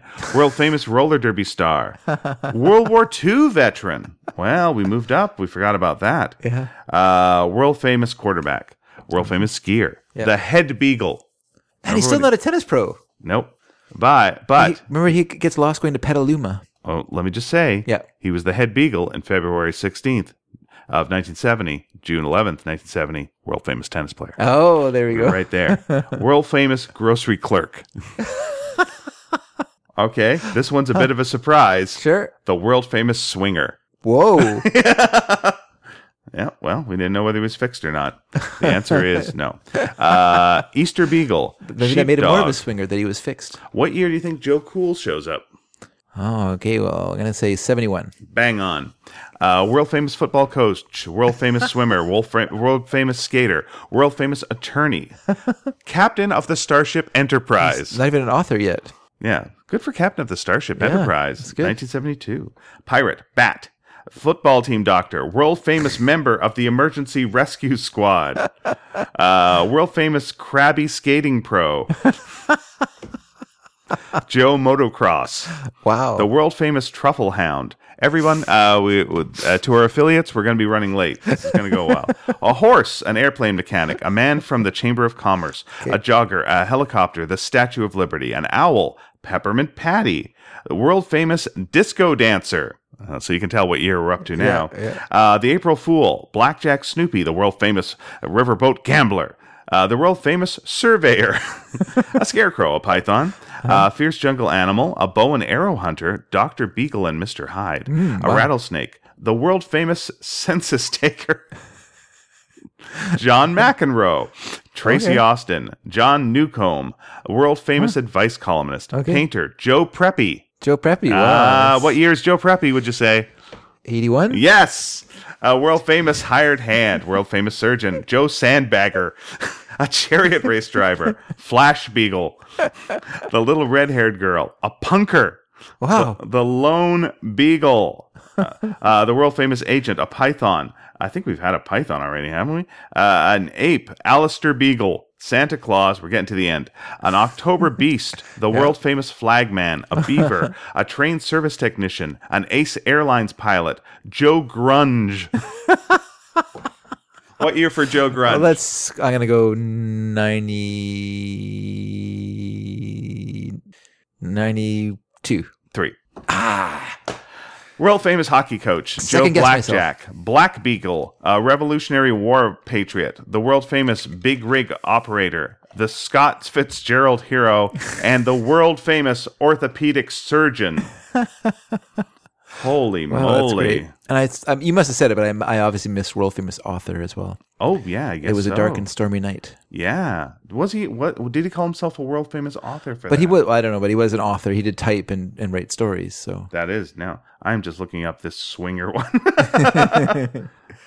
Yeah, there you go. Yeah, he was the world famous swinger, and he was getting phone calls over at Charlie Brown's place. And Charlie was happy that girls were calling, and then he was like, he's handing the phone to Snoopy, who's going, "Here's a world famous swinger dancing with all the girls at the turnabout." Yeah, the turnabout dance. Nice. That's great. That's just great. That makes me want to go and read. There Peanuts. you are. We also got a nice response from our friend Louise. And what did Louise have to say? Louise said, influential comic strip. As a child, I had a special connection with the family-oriented strip High and Lois, which was a spin-off of Beetle Bailey. The Flagston family had the exact same makeup as ours, working dad, homemaker mom, older son, a set of boy-girl twins, and a baby sister. What were the odds? And that was when I became aware that the comics that appeared in our daily newspaper were created by someone, and they got to invent characters to draw and write about. As far as animated TV series, I like Josie and the Pussycats, which I preferred to Scooby-Doo. I didn't realize at the time how radical it was. Sacrilege. Oh, wow. This is one of our listeners, Dave. I didn't realize... Not anymore. Not after that, I guess. All right. I didn't realize at the time how radical it was to have a regular female African-American character in a cartoon series. I guess that's what Dave objects to. I think that shows the importance of representation. It showed kids that it was okay to have an integrated circle of friends and that women could be musicians as well as singers. But even more influential was probably the Rocky and Bullwinkle show. It taught me you could make fun of Russian spies, laugh at the Mounties, and use history and fables and fairy tales as fodder for satire and parody.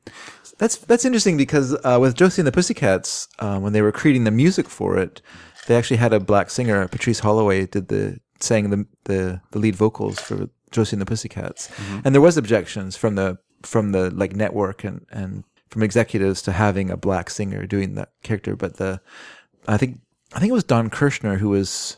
Because I know he was the music supervisor for Archie, so I think he was also supervising Josie, and he insisted, whoever was producing these songs insisted that they keep Patrice Holloway as part of the trio of girls singing. Right, they had an African American character. You know who else was it? Josie and the Pussycat? No, Cheryl Ladd. She was one of the members of the group. Oh, is that right? Yeah. Yeah, I got later to, Charlie's Angel. I got to meet the actual Josie once, which was a real thrill for me. Because Dan DeCarlo is the creator of Josie and the Pussycats, and it was based on his wife Josie, who dressed up in a cat outfit one time for, I guess, Halloween or some party. Sure. And he went, "Oh," he said, "I can do some stuff with this." Yeah. But he already had.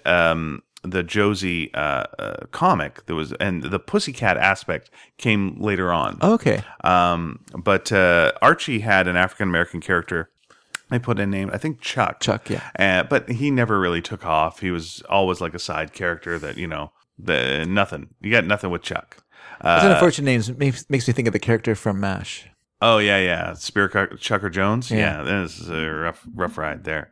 But yeah, that was nice with Josie and the Pussycats. Yeah, you did have someone front and center. And it was a little confusing to me because I got the characters confused all the time with Archie because they were done this. Well, they would also do that thing where you've got Archie and the gang playing their instruments, and animators would just draw over that with other characters, and it would be the exact same movements. Oh, okay, yeah. And it'd be like, oh, that's what? And they would do that like with Jabberjaw. They would do that with like all these different bands, but it would like, this is the Archie moves. Yeah. It's all the same Archie moves that you're doing. It was confusing. And then Josie and the Hanna-Barbera, Pussycats those went into outer recyclers. space, and you went like, is this the future? Is this the future? Were they always in the future? What's happening? Yeah. They all seem to be cool with that there's aliens. Yeah. Wait, what's happening? That was a little confusing to me. What were your feelings on High and Lois? Did you like any of that? Well, High and Lois was not in the Vancouver Sun, so I did not experience High and Lois as a kid. In retrospect, I really think Mort Walker was a really good cartoonist. Like, I think he had a great style. Like, I love his style. It's very simple, very clean. Right. And just, he delivered. Like, I probably caught, just like BC in the province, I probably caught High and Lois kind of near the end of its lifespan when Mort Walker was wasn't the old Mort Walker anymore, but it still was good in the, like, it still had like a pretty good hit to miss ratio in terms of laughs. Yeah, he did. Or chuckles. It's hard to really laugh. I don't really laugh at the newspaper comics, but I do chuckle. Yeah, he did Beetle Bailey, he did High and Lois, he did Boner's Ark, Gammon and Patches, about a homeless boy for a while. Yikes. Mrs. Fitz Flats. See, there's your problem. Can't pronounce it. Not gonna read it. Yeah. The Evermores, Sam Strip, and Sam and Silo. Sam Strip was probably the most interesting of that because it was a historical strip. So Sam would have old cartoon characters in his strip. So you might have one with like Barney Google would be in a strip or something. And that was kind of an interesting. It didn't last very long because it turns out people don't really care about old comic strips. Yeah, I'm trying to remember what his book was. It was like, I think it was behind the scenes at the comic strips or something, but I got it from the library. Okay. And it was a lot of like how you make comics and the history of comics. Sure. It was really fascinating. Yeah. And then he had a whole bunch of dirty, I think, Miss Buxley strips in there as well. That was like, what? And he would draw those for people. Yeah. Because people, before pornography was invented, people would go, could you draw me this basically stick figure lady? Yeah. But draw her naked for me? Yeah, that's what I like. That's sexy.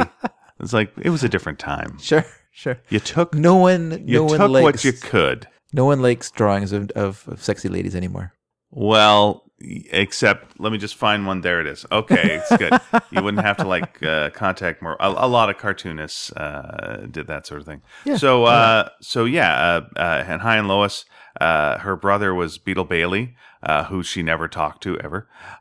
Is that true? I don't think they ever really crossed over. Didn't he come over? He didn't come over for a visit one time? Maybe. Definitely her son looks like Beetle. Beetle Bailey is also a really good comic strip. Mm-hmm. Like it's gold. Mm-hmm. Like it's regularly good. I have quite a few books of it. Mary was a big fan of them as well. They would constantly disappear into her room. That was one that I actually did like the comic book versions of. Well, that's funny too because I have a bunch of paperbacks there's ones that are the original strips from the paper, right? But there's some that are like reconfigured comic strip pages that they put into into a paperback version. So they're kind of weird because they're not laid out the same, right? Because they're laid out in a comic strip format, but they're okay. They're pretty good. They're not. They don't have the zing of the four panel. Whenever you had like a Bugs Bunny or a Daffy Duck comic book, they stood too stiff. They stood up really straight, and they would just present. They would walk around, and as you were saying, they were very suburban. Yeah, they were just like doing stuff around the neighborhood, like chores. And it was just like, well, their voices are different too. Like you don't get Bugs' accent in his character. Like he doesn't say, he doesn't say wake or whatever. He just says work. Yeah, it's very proper. He's never like living in a hole, And again, we've mentioned this before, but in the Roadrunner is a single dad raising 3 kids, and they all speak in rhyme, which is just so off the mark that you're just, what? I don't know. And there's Bugs Bunny cartoons where it's implied that his rabbit hole is furnished, and that it's kind of like Snoopy's Doghouse, and it has this like this sort of mysterious extra. You know, it like, looks fun. It looks like you'd want to like go down there. But you don't get to see it. You just hear about it. So that lets your imagination run wild. Sometimes, Yeah. Once in a while, you got to see like him like getting out of bed when he's hungover after mixing carrot juice and like lettuce juice or something, cabbage juice and carrot juice, and he's totally hungover. And he's just like, oh, what a night. He's had a hard time. But yeah, they just made it just way too proper. Yeah. But then I feel like the later Chuck Jones Bugs Bunny was also then became way too proper, and he just became like a regular guy, like too much like genteel posing, and the anarchy just went completely out of it, and Daffy Duck lost his madness, and their eyelashes got too big. Their eyelashes got ridiculously big, and it's just a weird drawing style. Like too many quotes from Mark Twain, and it's just knock it off. I think his publicity went to his head. Yeah, like I think it became too artsy. Well, something I did hear too that he used to do was he would draw burlesque girls. And if you look at the Bugs Bunny poses from his later work, it's like, he's drawing burlesque women. Okay. Bugs Bunny is a burlesque woman for sure. And like, and he did say he had a lot of fun drawing them. Because they were naked and burlesque, and he was enjoying himself. So that's great. But then also let's throw in some jokes as well. Let's get to it. Yeah. No, when you look back at like classic Chuck Jones, but the thing is like when you laud Chuck Jones, you don't know how much was him. How much was Michael Maltese? Michael Maltese, the writer, how much he added to it, how much Mel Blanc added to it, and when he was doing the voices. Yeah. How much even I've heard that Leon Schlesinger, the producer, was a bit of a no hope, not just a real stick in the mud, not really. Was he the one that sounded like Daffy Duck? Is that right? I believe so. Oh, I didn't know that. Yeah. But I think that was like the famous story is that when they did Daffy Duck, they were worried because it was an impression of Leon Pleitzinger, and when he saw him, like after everyone was super tense, and he went like, "Where'd you get that crazy voice? Oh, that's hilarious! That's crazy duck. Thinking Sylvester? I love that duck." Maybe it's Sylvester. No? Well, it was first Daffy Duck had the voice before Sylvester, and then Sylvester. They just doubled down. They're like, "I didn't even notice. Let's try it again." Very similar voices between Daffy Duck and Sylvester. Yes, I just feel like. In the early days when they're working in a place that was called Termite Terrace, and it had this kind of feeling of like the ignored part of Warner Brothers, where you're just making this kid stuff that no one paid attention to, and then afterwards you clean the those cells off, wash them. Yeah, you don't want to keep them. Yeah, and then and then to go from that to becoming like sort of celebrated as this great creator and stuff that it made it much harder to be. He was such a funny. Mark Twain fan, and then people were treating him like Mark Twain. Yeah, you are the modern Mark Twain. It's like, okay, so he started dressing like Mark Twain, and he started being Mark Twain, and everything being Mark Twain. It was like, okay, and it's please be funny. Yeah, we don't need the next Twain. We need humor. That's right. Be funny. Yeah, I'm not too sure what makes. To be fair, though, every time they've tried to reboot Bugs Bunny, they usually fail as well. They just don't get it as well. No one, Well, it's not that they don't get it. It's just they can't do that anymore. Well, there's too much reverence. Yeah. Which is a big problem. And I mean, this is the thing for all that, people do complain about The Simpsons now, and making really bad episodes sometimes. Like, what are you thinking? Yeah. I'm like, okay, well, at least you took a big swing here and it missed. Yeah. You weren't being too reverent with the characters. You're gonna try some stuff, and that's good. Every time I see like a Bugs Bunny or Daffy Duck cartoon, I'm just like, oh, just stop treating them like they're you just do some jokes and put them in here. It's like when I see a Mickey Mouse cartoon now that sometimes works, and sometimes there are ones that work. Yeah, it's like they're just going for it. Just going for it.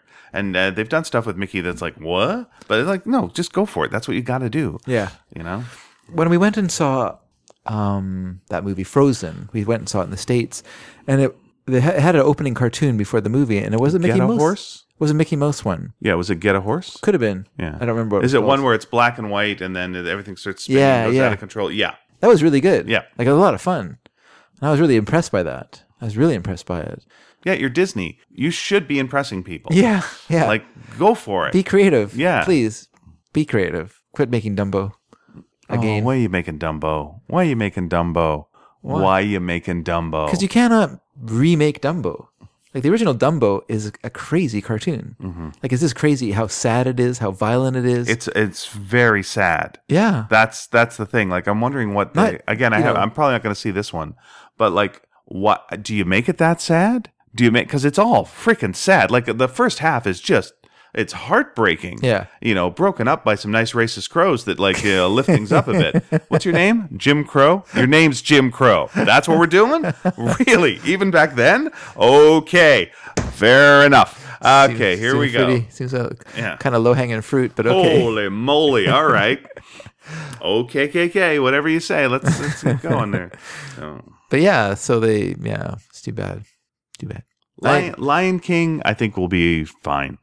I don't think it's necessary, but I think it'll be fine because there's enough that you can do, and also because it became a musical and it's been other things. It won't look any good. That's a problem. You don't think it'll look good? No, because they don't look real. Did you see Jungle Book? They didn't look real. Hey. They look animated with a person standing in amongst that's animated true. characters. I mean, but there's not going to be any person in the Lion King one. That's what people so that's want. the good thing. Yeah, but that's what people want. They want this stuff. So whatever, they can have their garbage. That's what they want. Take your garbage. Take it. No, my thing with it is just like, for all the work you put into making the live action version of Dumbo, you could have made something new. You could have made 2 things that are new. You made 3 things that are new. Make things the new things and take a risk. You're Disney. They're in a holding pattern, I think now. Like they're not, Why? Because they had success, and what success does is makes you scared. It just feels like then you don't want to lose it. You've got infinite money in your back pocket. Like you've got. That's not how it works, though. You've got your Marvel movies; those are always going to make money. Yeah. You got your Star Warses; those are going to make money. You got things like Frozen. You got your that's a problem. Pixar-y type things. That's the problem. It's like something like a Toy Story, whatever is going to be fine. Yeah. So when are you going to make the next Toy Story if you're busy making Dumbo? Because you got to make something that's going to make you. You're not going to be making Dumbo 2. I'll tell you that. Here's the better question though. You could ask the same question though. When are you going to make the next Toy Story? When you're making Toy Story, like if all you're doing is just regurgitating or reusing old concepts, Toy Story 4 seems like a bad idea. It feels like even Toy Story 3 had a nice sentence of closure. Yeah, wrap it up. Here why are we opening this up again? It's weird. Well, you got more problems? Yeah.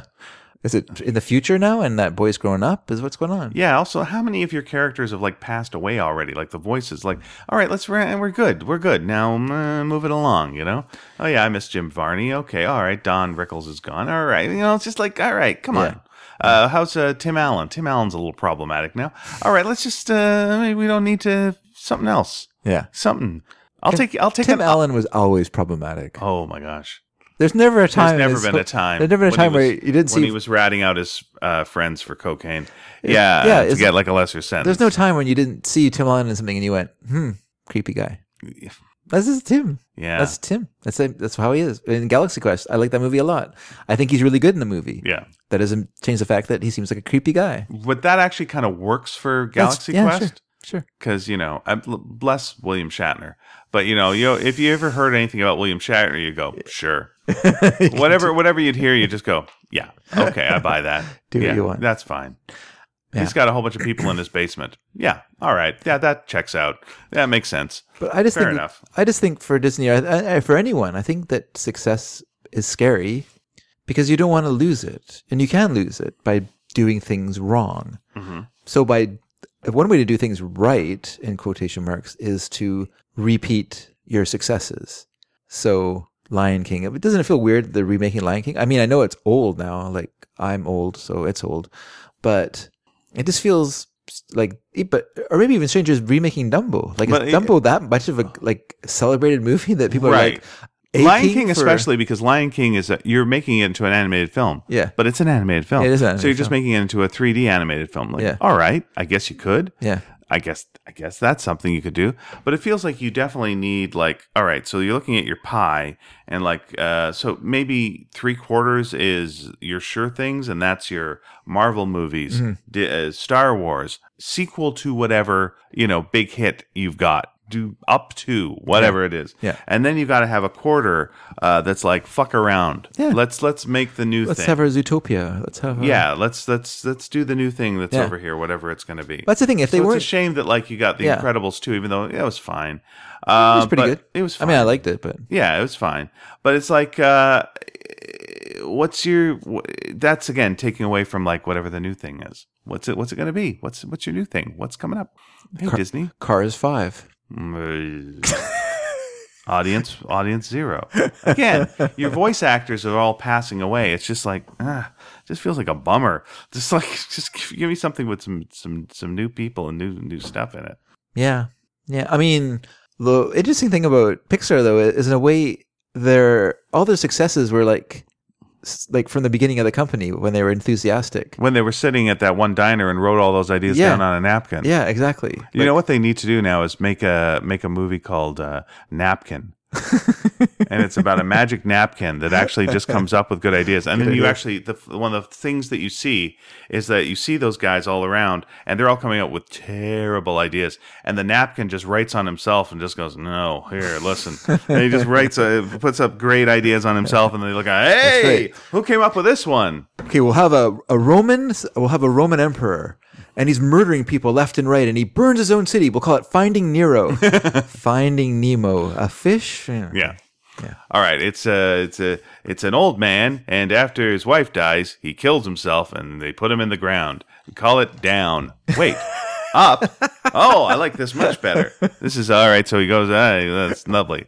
Fantastic. But we're going to keep that bummer start, right? Oh, yes, sir. We'll make sure every opening is really depressing. Fantastic. Yeah. And we're good. Okay, we'll have a French man who goes around and he loves kids and he maybe likes them a little too much. We'll call it Mangeurs Incorporated. I'll fix that, says the napkin. We'll call it Monsters Incorporated. And he's in love with a French napkin called Serviette. And he just I like it. Napkin for but I am just a simple one-ply napkin. She could never love me.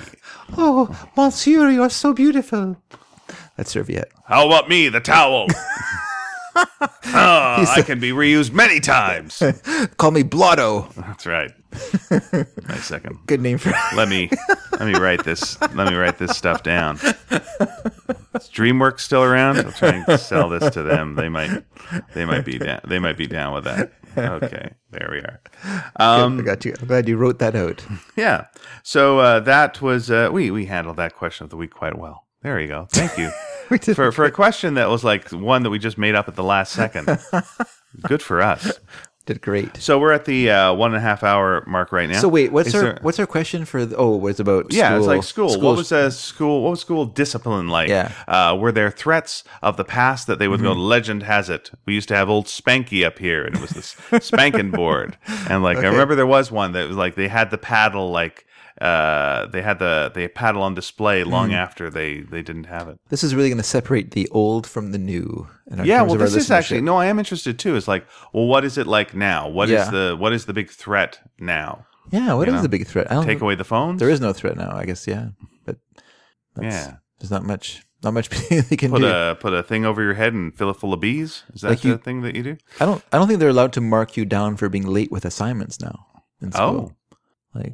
That is true, says a teacher from the other room. Says a teacher. Yeah. We I haven't mentioned this, but like we do record this now in the new Hellcase Studios, which is our house, and there is the ghost of a teacher that's in the other room. Does that work? Yeah. And when we show up late, it goes tardy. And we're required by the podcasting council to have a teacher on staff now in order to make sure our show is educational. I do a monthly show called The Critical Hit Show, which I haven't really mentioned lately, but we're still doing over at the Rio Theater. Nice. Nice. And we've Have you done a recent one?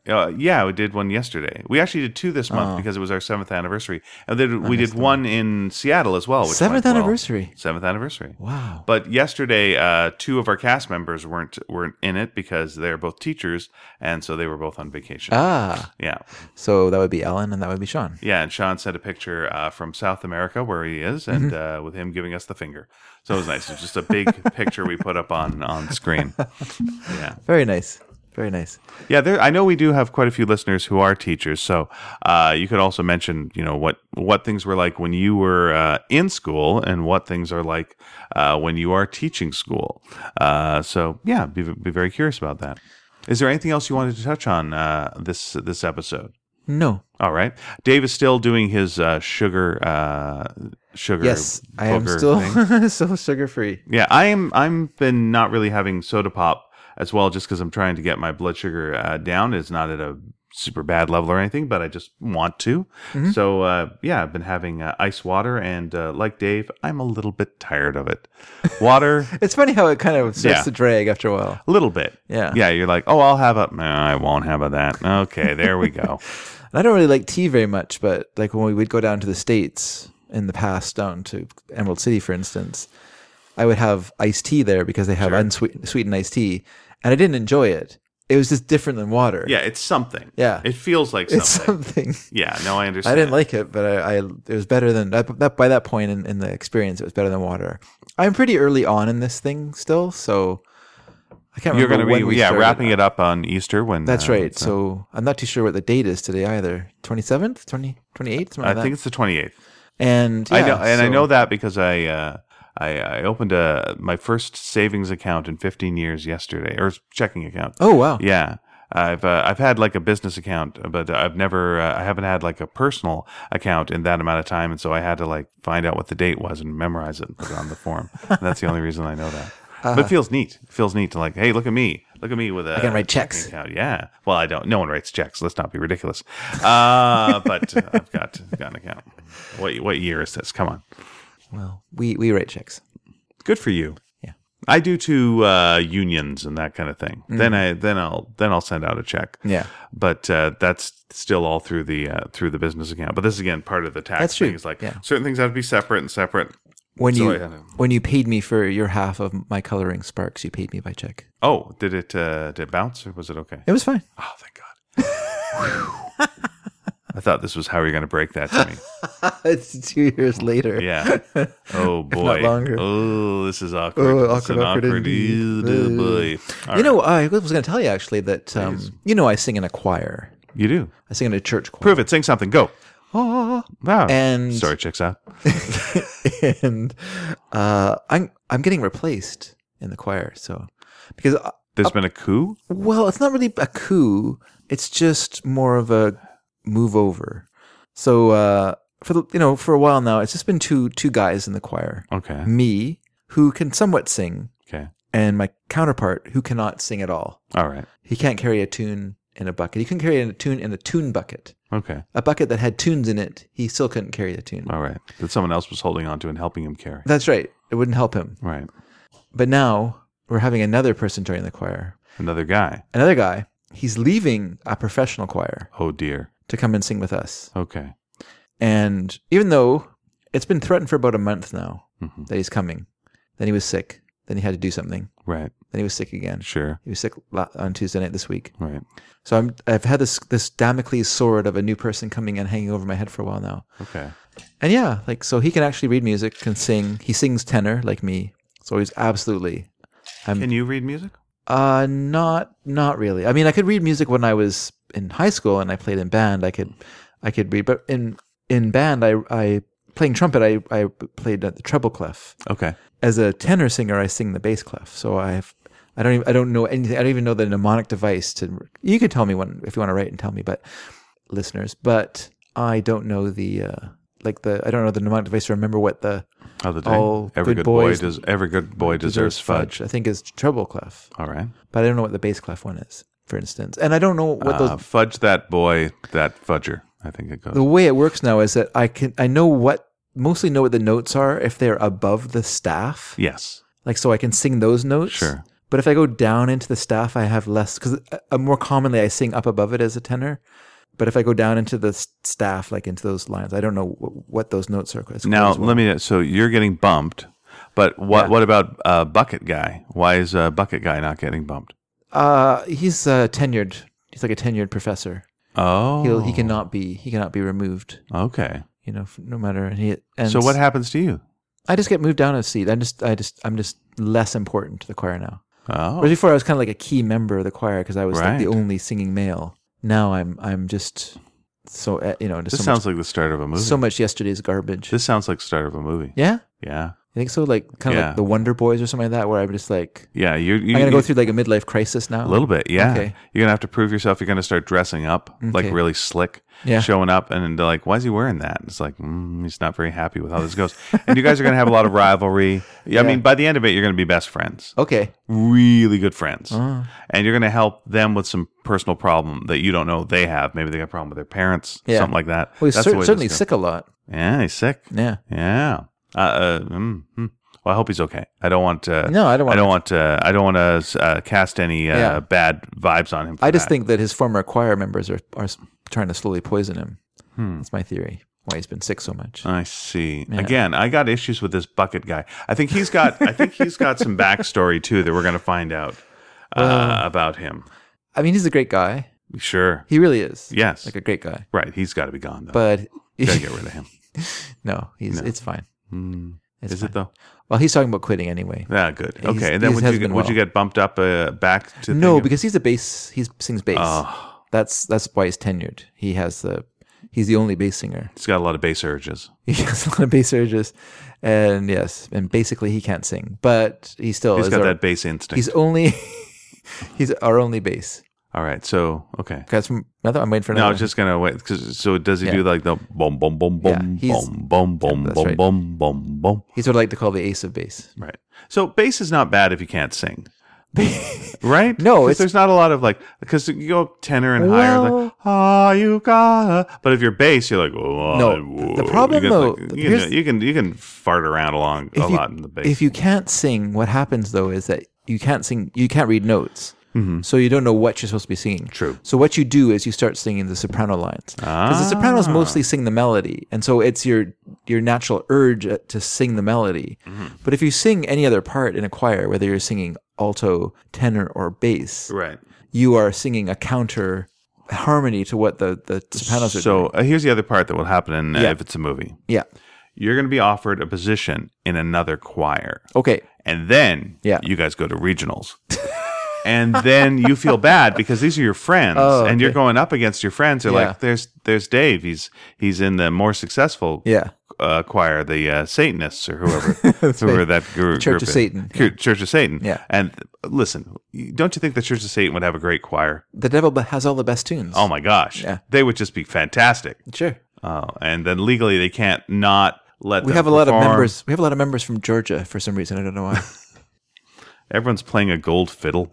It's like, I mean, I'm glad they won them, but they sound terrible. Why are there so many fiddles in that choir? I know. That's the thing. Like, you win a golden fiddle, just like try Yeah. playing it. It sounds terrible. Sure.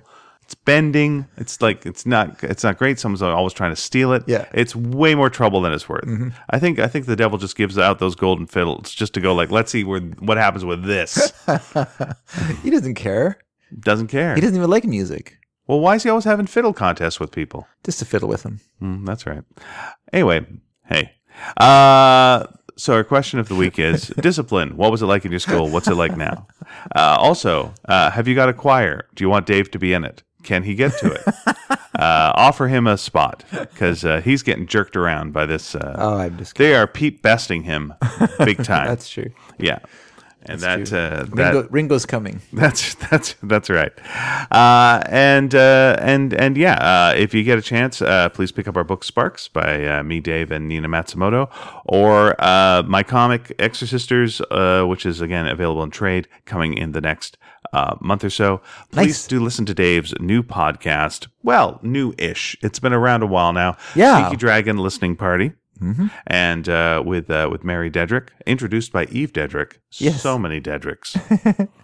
Best that way. And then reviewed by Lisa Williamson, Yes. who's also part of the family. Like later, and I was like reading the reviews and like, what'd she like best? Oh, that's nice. I And enjoy it too. if you want to listen to more of our previous podcasts, we have done a series talking about a series of different topics. We've done about the Beatles called Completely Beatles. We've done about Tintin called Totally Tintin. We have done one about the Marx Brothers films called Full Marx. So those are all available on our website, sneakydragon.com. And let me just say this. Please say that. If you like us, if you like listening to Sneaky Dragon because you just like us, then you will also enjoy those shows. Because it's basically just us again talking about topics that we like. More specific. We're a bit more specific, More focus. but there's still some goofy times. And if you're like, have you got any other podcasts coming up? Yeah, that's all I'm going to say. But there's one more coming up, and we'll tell you more about that later. But if you go to sneakydragon.com, that is also where to leave us a message. Each episode has a message board underneath, and that's a good place to post things, so please do. You can also email us at sneakyd@sneakydragon.com, sneakyd@sneakydragon.com. We got a page on Facebook. We got a page on Twitter. Sneaky_dragon is the at there, or Tumblr, sneakydragon.tumblr.com. And, or see us in person. We're around. I'm apparently at different cons. We're going to be at VanCaf later on this year. We'll tell you more about that. That'll be cool. Please come say hi. We enjoy seeing you, talking to you, and we appreciate Dave has put up his headphones on his temples, and he now looks like a Disney character. Sorry, my ears were getting sore. Yeah. Or you look like a bad remake of Hellboy. This is Being the one that's coming out. Yeah. Ooh. We'll talk more about that maybe in the future. Thank you so much for listening. I've been Ian Boothby. I've been David Dedrick. And the ghost is in the other room, says hi. My wife says hi. Everyone says hi. It's been Sneaky Dragon episode. Bye.